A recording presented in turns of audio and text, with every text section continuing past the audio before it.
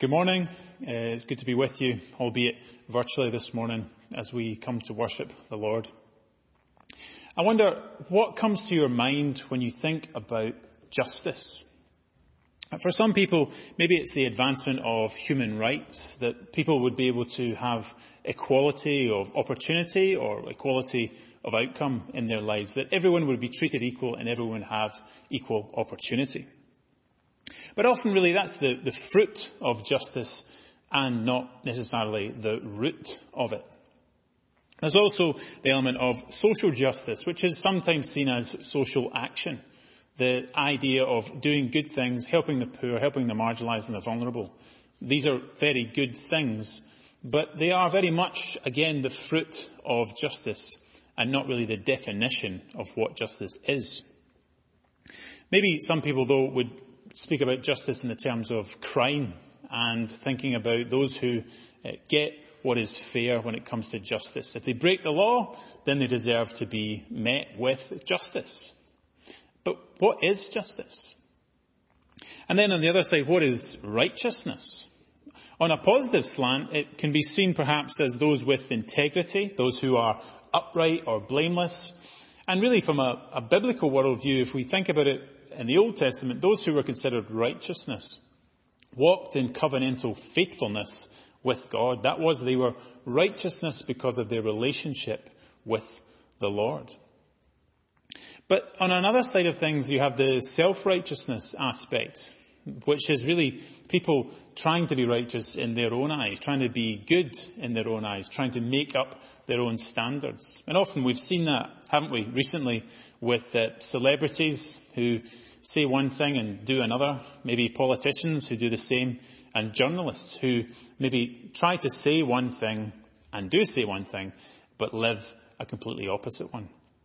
They are self-righteous because really they set the standard. Because what is just, what is right, what is fair?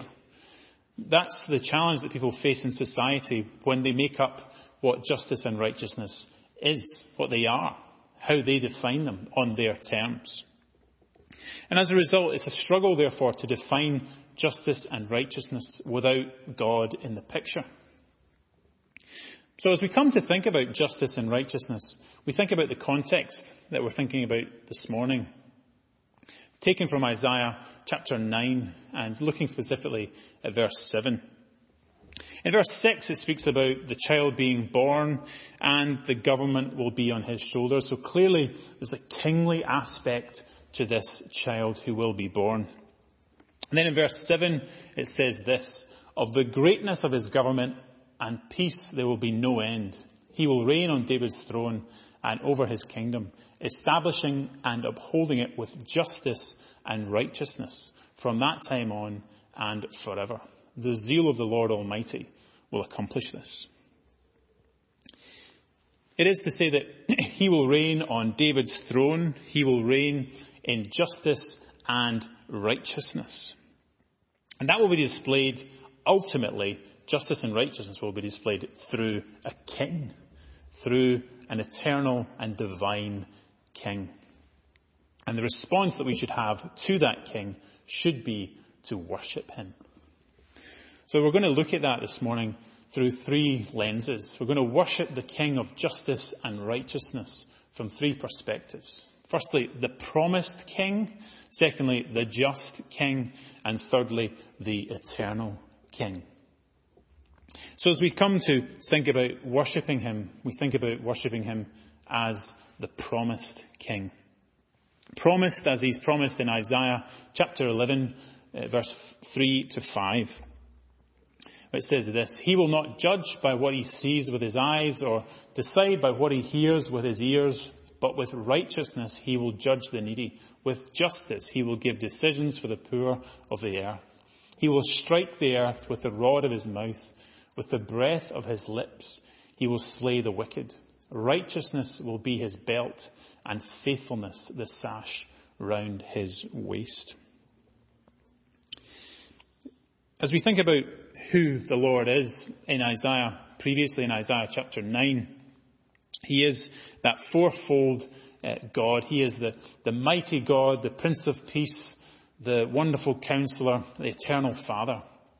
that he is the divine king, the one who has come and will reign. So it's clearly not speaking about King Hezekiah, who is just a normal king, a king of Judah. No, it's speaking about a mighty God, a mighty king who will reign in justice and righteousness. And as well, earlier in chapter 11, it speaks of the descendant David. He is a descendant of David, and the Spirit of the Lord will be upon him to judge the wicked. And as well, he will be able to judge, and he will judge in righteousness and justice, not as some would imagine that he would judge as an army commander through force. No, he will judge, as it says there, by word and spirit. That he will judge by the rod of his mouth and the breath of his lips. That this king will come not in a military might way, but with word and spirit he will judge. He will pronounce judgment upon people as the eternal king. And so as we see this promised king, we see that he will become the just king. The just king. And that is most emphatically pronounced in Psalm 89. Psalm 89 speaks of it in verse 14 and 15, and it says, "Righteousness and justice are the foundation of your throne. Love and faithfulness go before you. Blessed are those who have learned to acclaim you, who walk in the light of your presence, Lord." It has a beautiful picture of what righteousness and justice really are. Righteousness and justice are holiness, purity, excellence, without blemish. They are perfection in themselves. That justice is upheld in a perfect manner with the Lord. And the fruit of that, as the Lord establishes his throne in righteousness and justice, the fruit of that, as it says there, is blessing. Blessed are those who have learned to acclaim you, who walk in the light of your presence. And so when we walk in justice and righteousness, when we walk in holiness and purity in our lives, all of a sudden the Lord starts to bless the things that we do. In business, when we work with integrity, when we show God's holiness in our lives, the Lord will bless that. In our families, when we show holiness and purity and righteousness, the Lord will bless that. In our individual lives, as we seek to bless our neighbours, seek to serve those around us and display the character of God in our lives, God will bless that. Because we walk in his light. We don't walk in our own righteousness. No, we walk in his. And therefore, we are blessed as a result. And this is really in contrast, in context to King Ahaz, who rejects the word of God, who chooses his own path, chooses to be wise in his own eyes. And as a result, doesn't receive blessing, but receives judgment. And really, King Ahaz, he rejects God, and he is a ruler trying to rule in his own power. Much like King Herod, in the story of Jesus coming, King Herod wanted to destroy him because he wanted power for himself, and didn't want to share it with anyone else. And this is the challenge with authority and power in the hands of men. We've seen that recently, haven't we, with the devolved governments, how they try and work together, but because they have power, they want to show that power in how they do it. And so as a result, there's fracture everywhere. No one really knows what's going on because everybody wants to claim power. They reject the Lord. There's no mention of prayer. There's no mention of turning to the Lord in any of this discussion. But it's all about a power struggle, which often doesn't really lead to blessing in how we live as citizens. And not only that, but as we think about who this judge is, who this just king is, we see that he is a judge. Because in Acts 13, it speaks of who this person is, this promised king, this just king. In Acts 13 it says, "We tell you the good news, what God promised our ancestors, he has fulfilled for us, their children, by raising up Jesus. As it is written in the 2nd Psalm, 'You are my son. Today I have become your father.'" It is to say that this King is our Lord Jesus Christ. That he has, because of his resurrection, proved that he is Lord of all and King of everything. And it mentions in Acts 13, it mentions Psalm 2, because Psalm 2 is significant in showing who the King is. Who the King is to judge the world. In Psalm 2, verse 6 to 9, it speaks of this King like this. I have installed my King on Zion, my holy mountain. I will proclaim the Lord's decree. He said to me, you are my son. Today I become your father. Ask me and I will make the nations your inheritance, the ends of the earth your possession. You will break them with a rod of iron. You will dash them to pieces like pottery. It is that this king who will reign with a scepter, a rod of iron, a rod of the scepter, to show that he is sovereign, to show that he reigns over all the nations, over every nation, whether they recognize him or not, that he is the king, that he is the judge, and that he will judge the nations with the image of judging the nations, smashing them to pieces like pottery.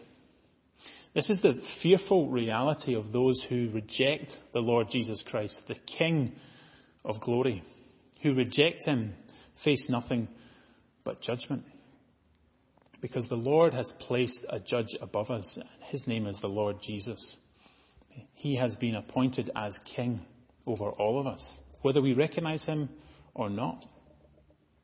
The interesting thing recently was that I was going through the Christianity Explored course with some people, a group of people, and the discussion came up very much about the Lord's resurrection. If Jesus is raised from the dead, well, what does that mean? And it's not just about proving who Jesus is as God. It is. But it's also about proving who he is as Lord, as King. Because if the Lord Jesus Christ was raised from the dead, then he is this King. He is this King who has been installed on the Mount of Zion, on the holy mountain. That he has all authority to judge every nation. And as a result, we need to ask the question, do you believe in this Lord Jesus? Do you believe in who Jesus is? That because he's raised from the dead, that he is King over all and has the power and authority to judge everyone. If that's not true of you this morning, let me ask you to take time to reflect upon receiving the Lord Jesus as your King. That you would not be under judgment, that you would be saved from your sin when you trust in him. Because ultimately, the King doesn't just judge us, but he is the one that comes to save us. As it mentions in Isaiah chapter 33 verse 22, for the Lord is our judge, the Lord is our lawgiver, the Lord is our King. He is the one who will save us. And that's a wonderful picture, that both he is Lord and judge and King, and yet he comes into our life to redeem us. He comes in to save us. And that in the Gospel of Luke is exactly what is written, that he comes to be our Saviour. That the Lord, our King, is our Saviour. And that's wonderful news, because the King just doesn't come to judge us. The King comes to save us for all those who would receive him. Because the reigning King redeems us. The King of glory redeems us. The reigning King redeems us. I wonder, perhaps, if you've thought about it in this term, that Jesus left his throne of glory, came into a crib, onto a cross, and then received his crown. A crib, a cross, and a crown. That he was in heaven with his Father, reigning from all eternity with him, and that he came into a manger, taking on all of our filth, but then walked the perfect life, taking all of our sins upon himself on the cross. And then the Lord raised him up to be crowned in glory. The crib, the cross, and the crown. And so it is with us, that when we humble ourselves, then we are born again, not in a crib, but we are born again by the Spirit of God. He gives us a new life and a new identity in Christ as his people. And not only that, when we realize that, when we are born again as his people, then we realize that we die to ourselves. We die. We go to our own cross. We put to death the old ways that we used to have, and we live for our King who has redeemed us. Not only that, but he has redeemed us and he has also raised us, that we have been in one way raised with Christ, and that we will on the last day reign with him, that we will be given a crown of glory, that we are taken from a crib to a cross to a crown, because the reigning King redeems us. And not only that, but he is not just the promised King, the just King, but also the eternal King. In Isaiah chapter 9, it speaks about that in verse 7, as we mentioned. He will reign on David's throne and over his kingdom, establishing and upholding it with justice and righteousness from that time on and forever. That he will reign in justice and righteousness forever. And this is really the promise of a better king. King Ahaz fell short in many ways, and so does many other kings in the Old Testament when we read through it. We realize that they are pointing to a better king, an eternal king, the promised king who will come, the eternal one, our Lord Jesus Christ. And so Jesus will judge and also justify. He will make us right with God as the eternal King. It speaks about him reigning over all things in Revelation chapter 19, verse 15 and 16. It says, "Coming out of his mouth is a sharp sword with which to strike down the nations. He will rule them with an iron scepter. He treads the winepress of the fury of the wrath of God Almighty. On his robe and on his thigh he has the name written, King of Kings and Lord of Lords." Jesus Christ isn't just our friend. He is our King. And he reigns eternally in every way over all things, over all creation, in every circumstance, even the ones we face today. And that's a great reassurance, isn't it? To know that our Lord Jesus Christ reigns over all things, that he reigns eternally over everything, and everything is in his hands.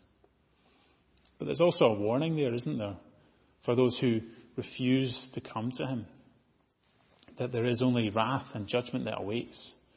But for those who are with him, well, he is their King, and they can rejoice in having an eternity with the eternal King.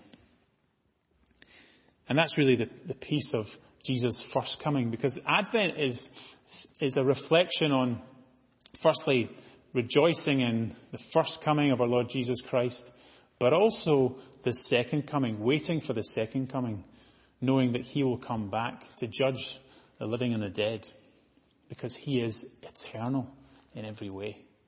And that's exactly why in Matthew, in the story of Jesus' birth, the Magi came to Jesus and they worshipped him.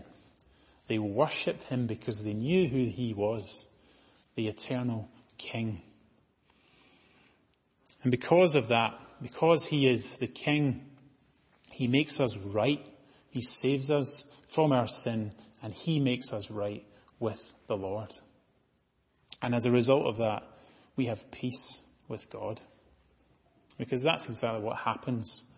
That's exactly what happens when we trust in our Lord Jesus. Because it says in Isaiah chapter 32, "The Lord's justice will dwell in the desert, his righteousness live in the fertile land. The fruit of that righteousness will be peace. Its effect will be quietness and confidence forever."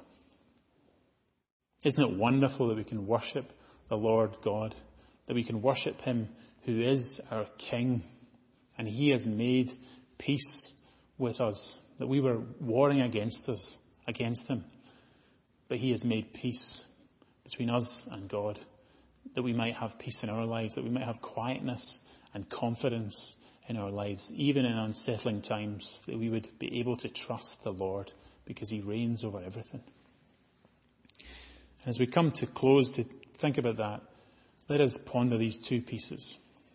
Let us come to worship Jesus, our King, who reigns over everything. Nothing is outside his control. Let us worship Jesus.